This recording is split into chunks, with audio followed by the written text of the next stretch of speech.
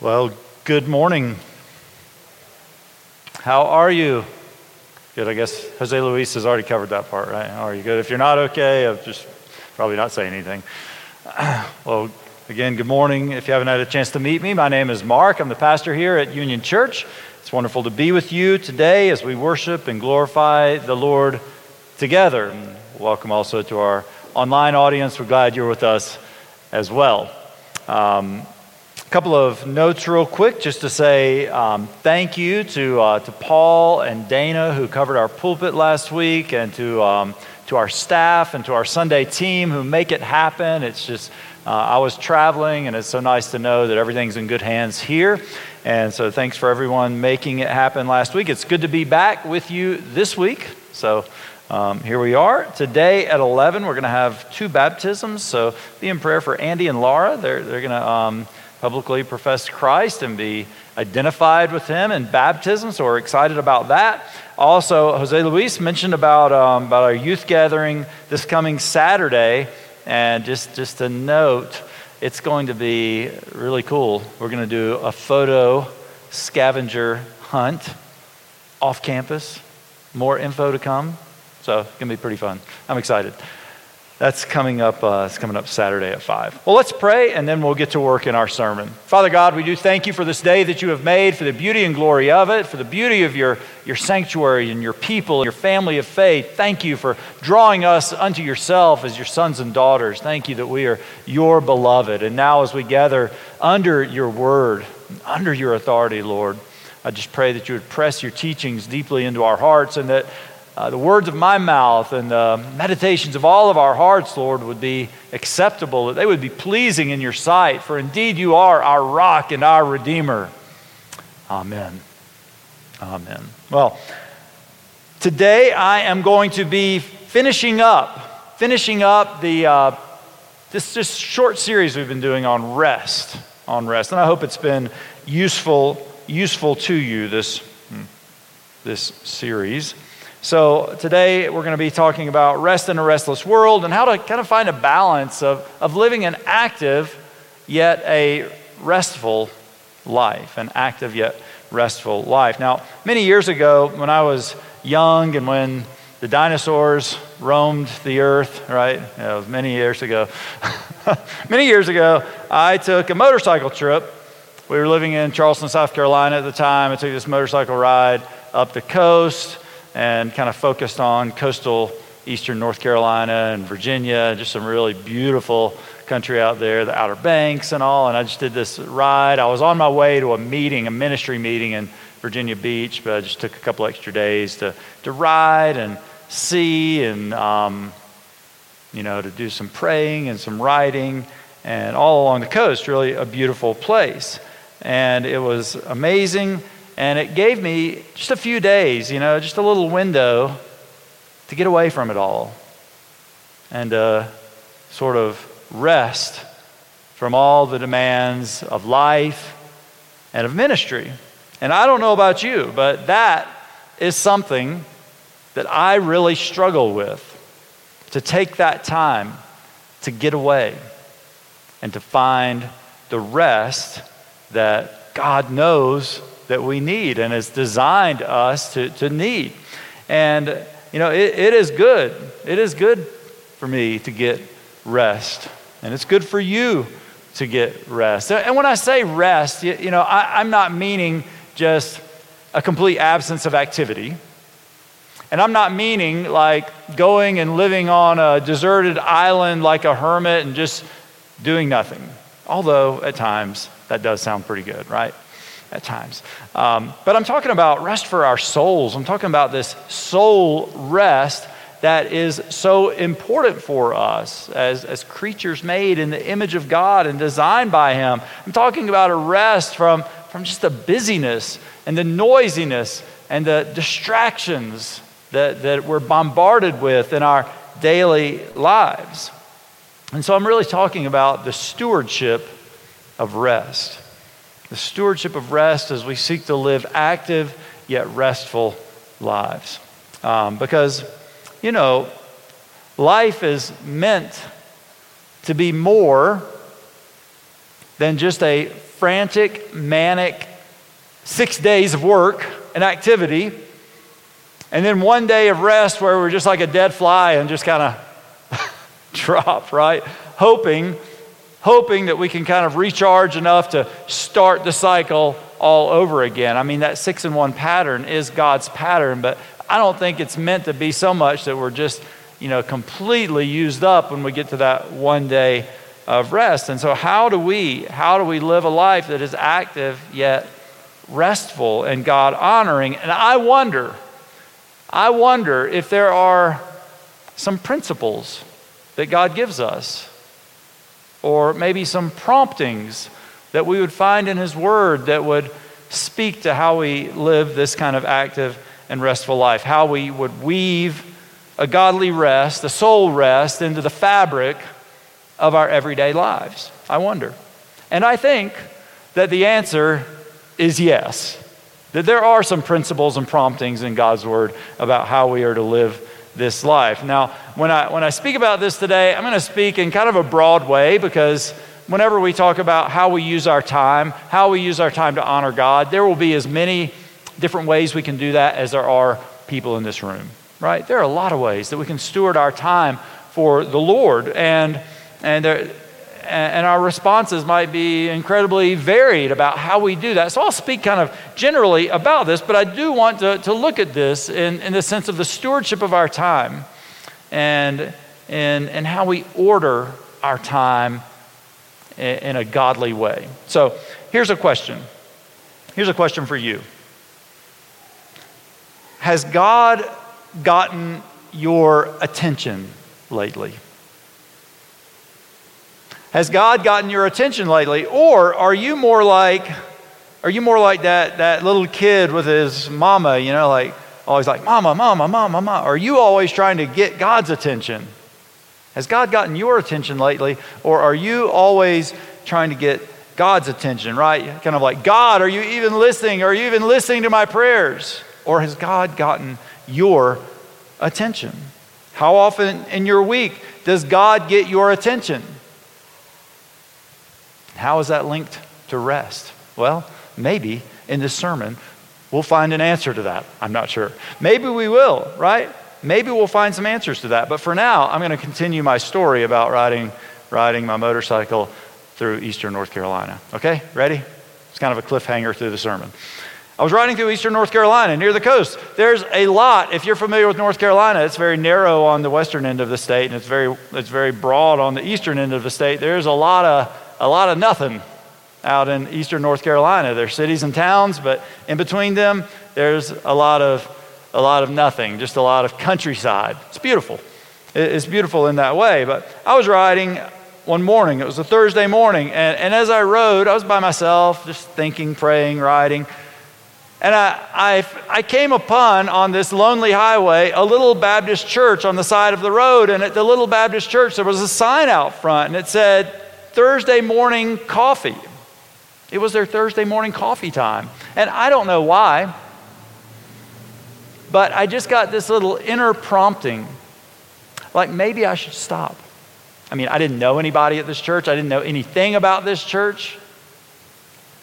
But I got this little inner prompting, like maybe I should stop. I should stop for Thursday morning coffee time. And I'm like, okay, God, you got my attention. I'm going to stop. And I thought maybe one day this will make a good sermon illustration, right? No, you can tell me after church, like if it did or if it didn't. But nevertheless, God kind of got my attention, and I stopped, and I park, and I get off my bike, and I'm going to go into church, and there's a woman outside, kind of like a greeter, and she greets me excitedly. And I said, are y'all open? And she says, oh yes, we're open, come on in. And then another woman comes out of the church building, and she's excited. She's like, you're the first one here today. Get a free coffee. I think everybody got a free coffee, but you get a free coffee, you're the first one. And so I thought, okay, I'll sit down, I'll have a coffee. And I sit down, and I have a coffee, and I visit with these two ladies hosting the Thursday morning coffee time, and we chat and share. And they're very committed to their church, but it's a difficult ministry. It's a difficult place to have an active ministry because they're kind of way out in the country. And so we talk about that, and I'm having this conversation with them, and the whole time I'm kind of having this inner thought process, like, why am I here? Why did God give me this inner prompting to stop for Thursday coffee time at this little Baptist church in the middle of nowhere on a lonely highway in eastern North Carolina? Was there something I was supposed to do? Was there something I was supposed to learn? I didn't know. I'm wondering this, but I'm thinking, well, God, you've got me here, so I'm just going to accept this situation, make the most of it, right? So we chatted, we had some coffee, and then I took a little time, wandered around their little church building, looked at it. We pastors like to do that. And then I noticed they had a little library in their church. A little tiny library in their little tiny church. And I looked at the books in their library, and there was one book that caught my attention. And I'm going to tell you more about that later in the sermon. So you got to stay here. You can't leave. You can't go get coffee or bathroom right now. You got to stay. But let me ask you another question.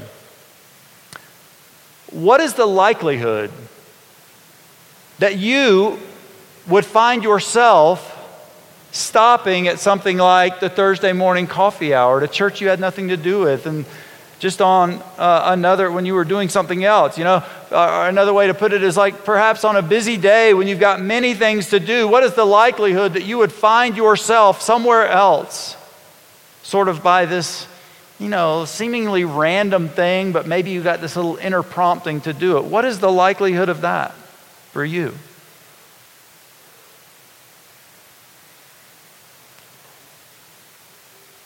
So we're talking about rest. And we're talking about rest for our souls. And today we're going to look at one of my favorite scriptures. We looked at it 3 weeks ago. In fact, we're not going to look at it every 3 weeks, but we did look at this 3 weeks ago, Matthew 11, 28 through 30. It's so good. It's so good. Jesus says, "Come to me, all you who are weary and burdened, and I will give you rest." Maybe that's a message that some of you really need to hear today. Maybe that speaks right into you today. And Jesus says, "Take my yoke upon you and learn from me, for I am gentle and humble in heart, and you will find rest for your souls." Talking about soul rest. And then he finally says, "For my yoke is easy and my burden is light." Take my yoke upon you and learn from me, Jesus says. So today I want to suggest to you that in order to find rest, soul rest in our day-to-day life, in our day-to-day activity, that there might be some learning we have to do in order to take upon us the light yoke of Jesus, the light yoke that he offers us. Because I think so often we put on the heavy yoke. We've got a lot of responsibilities, a lot of meetings, a lot of things to do, a lot of people to see. We put on that heavy yoke. But how can we learn from Jesus to put on the light yoke that he so freely offers us? How can we learn that from Jesus, right? Well, the first thing is this. In order to live an active yet restful life, in order to put on the light yoke of Jesus, we learn from Jesus that to seek the kingdom. Jesus was always seeking the kingdom first. He was always seeking the kingdom first. Jesus calls us to seek the kingdom of God, right? And then all these other things will fall into place. Seek the kingdom first. He says, seek first time with God, connection with God, intimacy with God, right? Not just being busy, but time and intimacy and connection with God. Seek this first, right? Rather, seek Jesus' best practices. Seek Jesus' guidelines. Seek Jesus' heart. Seek Jesus' plans for your life. Seek God's kingdom first. I wonder if oftentimes we seek other things first, right? Maybe it's a good education for our kids. That's something that's important, but sometimes maybe we seek that first. Maybe it's a higher academic degree. Maybe it's a new position of authority or power at work. And these are not bad things, but I think sometimes we seek these first. For Jesus, he sought the kingdom first and foremost. And I think some of the reason that we have such weariness and such restlessness often in our lives and in the world is because we're running after all of these things. We're juggling all of these things. I mean, they may be important things, but we're juggling all of these things. And then, at the very end, we're trying to force in, cram in, shoehorn in God's kingdom instead of starting with God's kingdom. And it leaves us carrying that heavy burden. And it leaves us restless. And it leaves us weary. And so the first thing we can learn from Jesus in order to have his light yoke is to seek first the kingdom. Seek first the kingdom. And then the second thing that I'll note here is that to learn from Jesus, to live an active yet restful life is that from Jesus, we learn that Jesus submitted to the King. He submitted to his Father. Now, submission isn't one of those words that I think we view very positively in the culture today. It's like 2 weeks ago I talked about Sabbath, and I said this is kind of an old-timey word. Sometimes old-timey words we need to maybe change a little bit, update. Sometimes we just need to redeem them. And I think submission maybe comes like Sabbath. We need to redeem what this means. I think in our culture we would say, submission, it kind of means like you lose, right? You're a loser if you submit, right? You're not winning. There's kind of a bad connotation to it. Or maybe it's a connotation like you were forced to do something. You had to submit to this thing that was forced upon you. But I would say, actually, there's this sense in submission of coming under. Like we're coming under God's authority. We're coming under God's power. We're coming under God's word. And we are submitted to him, and we are submitted to his mission. And we labor under his authority and under his plans and under his purposes and under his will and under his ways. That this is what it means to submit if we learn it from Jesus. And Jesus, he's our example in this. And in fact, he said in John chapter 5, verse 19, I only want to do what I see my Father doing. Jesus said this, I only want to do what I see my Father doing. Jesus was wholly surrendered to what the Father was up to. He only wanted to do these things, and I think that is key. I mean, it's incredibly challenging, but I think that is part of the key to learning to live an active yet restful life and carrying the light yoke of Jesus. And again, it begs us this question. Does God have our attention? Has God gotten your attention? Or are we giving our attention to all the noisiness and the busyness of the world? Or has God gotten your attention? Like that Thursday morning coffee time, random thing. Has God gotten your attention? Because there might be something that he is orchestrating for you if you will submit yourself to him. Jesus was submitted to the King. Jesus was not the master of his own time. What we know from the little bit of Jesus' life that was well documented, those last 3 years of his life, we know that Jesus was pretty busy. He was pretty active. He was going, and going. And in fact, there's a whole section in the Gospels where there's this huge crowd that's just following Jesus around, and they're doing everything that, they're going everywhere Jesus is going. They're watching these signs and miracles, and Jesus is just going and going and going to the point that the crowd didn't even have time after several days and days of this. They didn't have time to resupply and to get food to eat. And then they were hungry. And Jesus had compassion on them, and Jesus fed all these people. He was keeping such a pace, they didn't even have time to get food to eat. Jesus is someone who had much demanded of his time. Now, I don't know what life looks like for you. I don't know what work looks like for you. I don't know what managing your home looks like for you. But goodness, I mean, for us, for me, for Megan, I mean, it keeps us hopping. It keeps us busy, right? And probably is the same for many of you as well. And you know, Jesus, we look at him, and he had this incredibly intense time on this earth in his ministry. You know, just like for many of us, there were many demands on him. And he learned that the only way that he could have the light yoke was to submit to the Father's will, to only do what the Father was doing, to be submitted to the Father, to be doing God's agenda. I mean, what does that mean for you?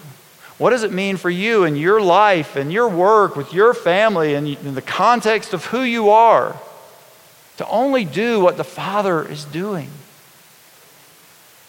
What does that mean for you? Has God gotten your attention? Have you felt that inner prompting, that little nudge from God? You know, the truth is that sometimes we will find a place of rest in the busiest days. Even maybe in the midst of hard circumstances, if we can just slow down our minds a little bit and open our ears, and even if we can just hear the Father's voice saying, I love you. I mean, that might not change our schedule, that might not change your circumstances, but that will certainly change your attitude and give rest to your soul even in the midst of busyness. It will certainly redefine the way that you experience everything that you're doing in life. Now, I wonder if you are familiar with the story of Robert Fiddler. He was an Englishman. He built a Tudor-style castle on his farm property in England. Anybody heard of that Robert Fiddler? This was in the news like 5 or 6 years ago. You know, I'm pretty up with the times here. But Robert Fiddler, he built this, oh, there it is on the screen. He built this pretty nice looking house, this Tudor-style castle on his property. But there was a problem with his project. Does anybody know what the problem was? No? Okay. The problem was this, that Robert Fiddler built this house, but he did not have the proper planning permission from the municipality to build this house on his farm. And so when he started building it in 2001. And when he started building it, he built a wall, like a huge wall of hay bales around his property so that nobody could see what he was doing, because he didn't have the proper planning permission. And I think he figured that maybe when he finished and there was actually this castle there, and maybe after it had been there for a bit, that everything would work out and it would be okay. But he started on this in 2001 and he built it. And then in the year 2016, it all had to be torn down because he lost his case with the municipality because he didn't have the proper planning permission. He didn't have the proper permits to build his castle. Can you imagine? His dream home. Can you imagine how much time and energy and money goes into building a house, a castle like this? 15 years. And then to have to tear it all down. This, I would suggest that this is a picture of the restless life. The Bible actually speaks about this pretty clearly. In Psalm 127:1, it says, "Unless the Lord builds the house, its builders labor in vain." Unless the Lord builds a house, its builders labor in vain. How sad for Robert Fiddler. He tried to get this thing that he really wanted, but he had to try to sneak it in because he knew maybe it wasn't okay. And do you know, for us, sometimes I think we feel very restless. We feel weary. Sometimes maybe we even feel like we're losing our confidence in what God is doing in us. And here's what I mean. You know, we're going about our life, or you're going about your job, or many of you are involved in ministry. You're going about your ministry, and you don't know. You're doing your thing, but you don't know if God has said yes to this thing. And you have this little bit of lack of confidence. Like, has God really said yes to this? You don't know if you're really submitted. You don't know if you've got that planning permission. And so often we go running out into our lives, running out into our own plans. And then we kind of turn back and we say, God, will you please bless this? It's like Robert Fiddler did with his municipality. And there's a great quote from the singer Bono of the band U2. And he said this. He said, stop asking God to bless what you're doing. Rather, find out what He's already doing, right? Because that's already blessed. Get involved. Get on board with what God is already doing. Figure out what God's already doing, because you know that is blessed. And I don't know about you, but sometimes, I end up with a mess in my life. It may be a mess of my own making.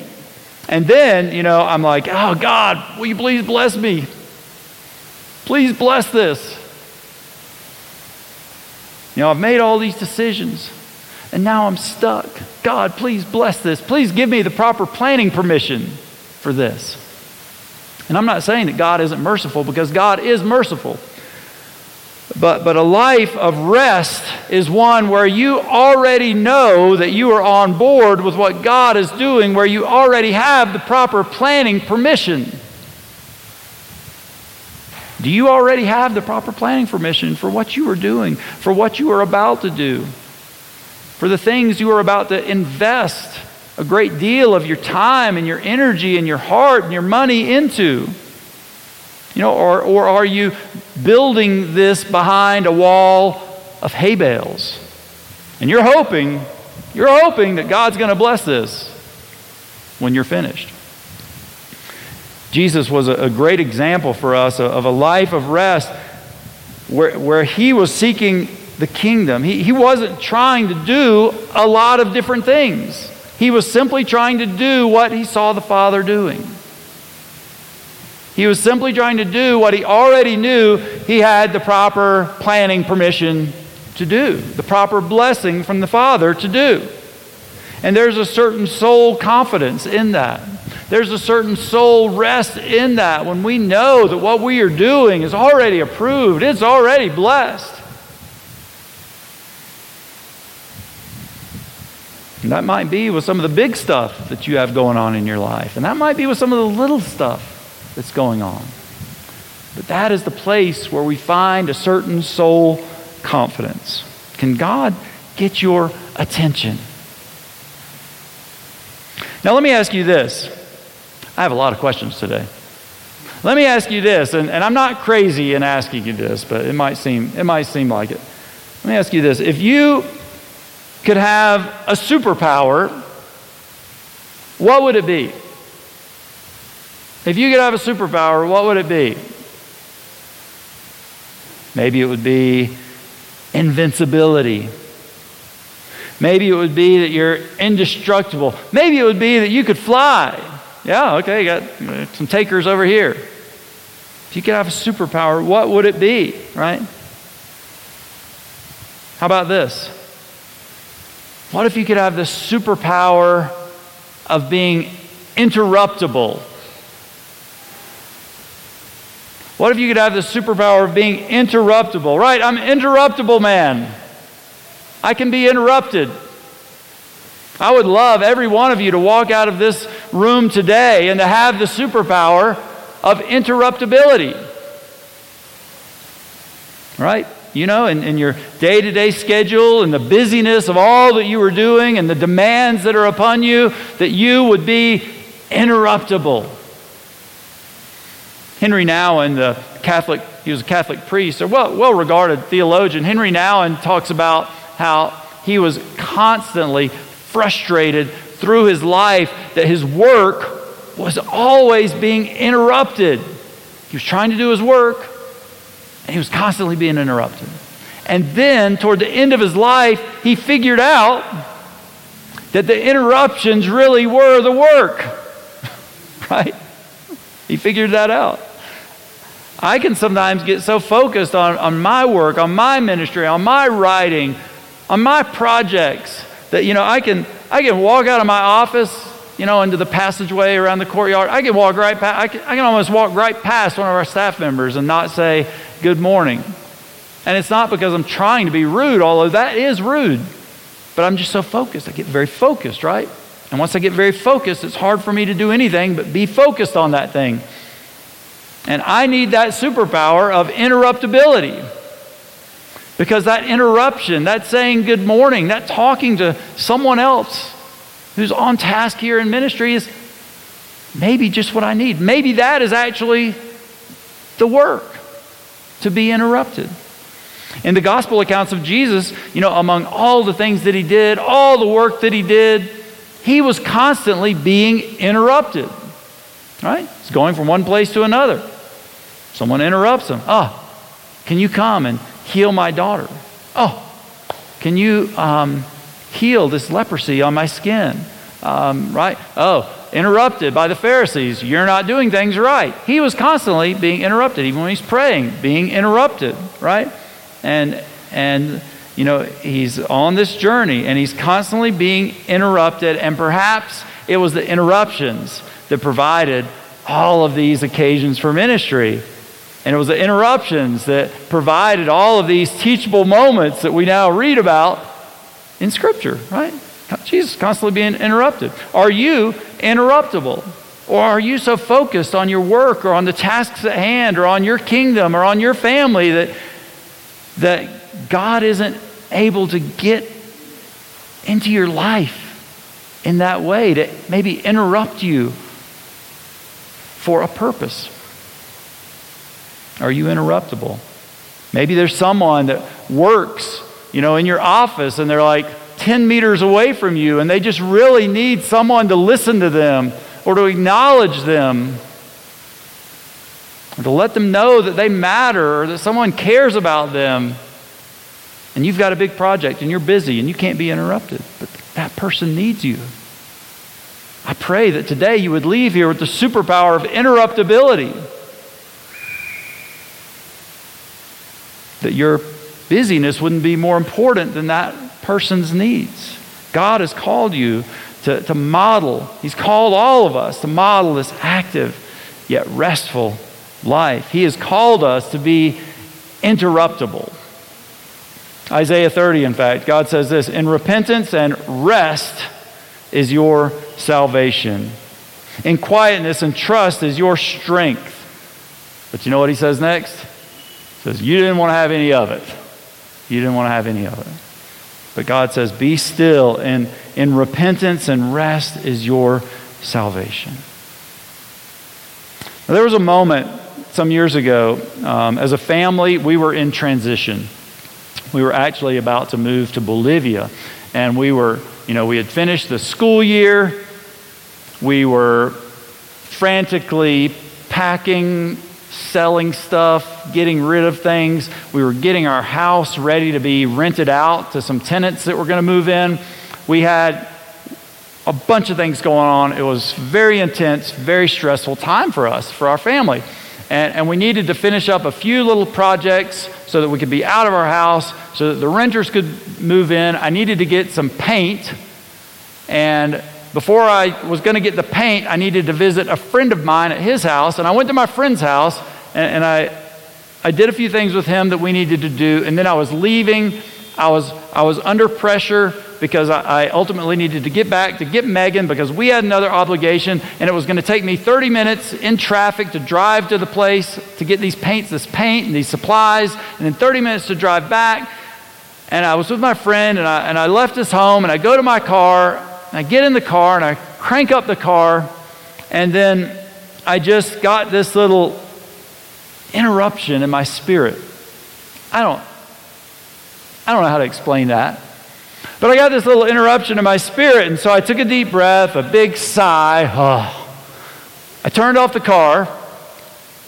I said a prayer. My prayer was about as sophisticated as this, like, God help, right? One of those prayers. That's about where I was.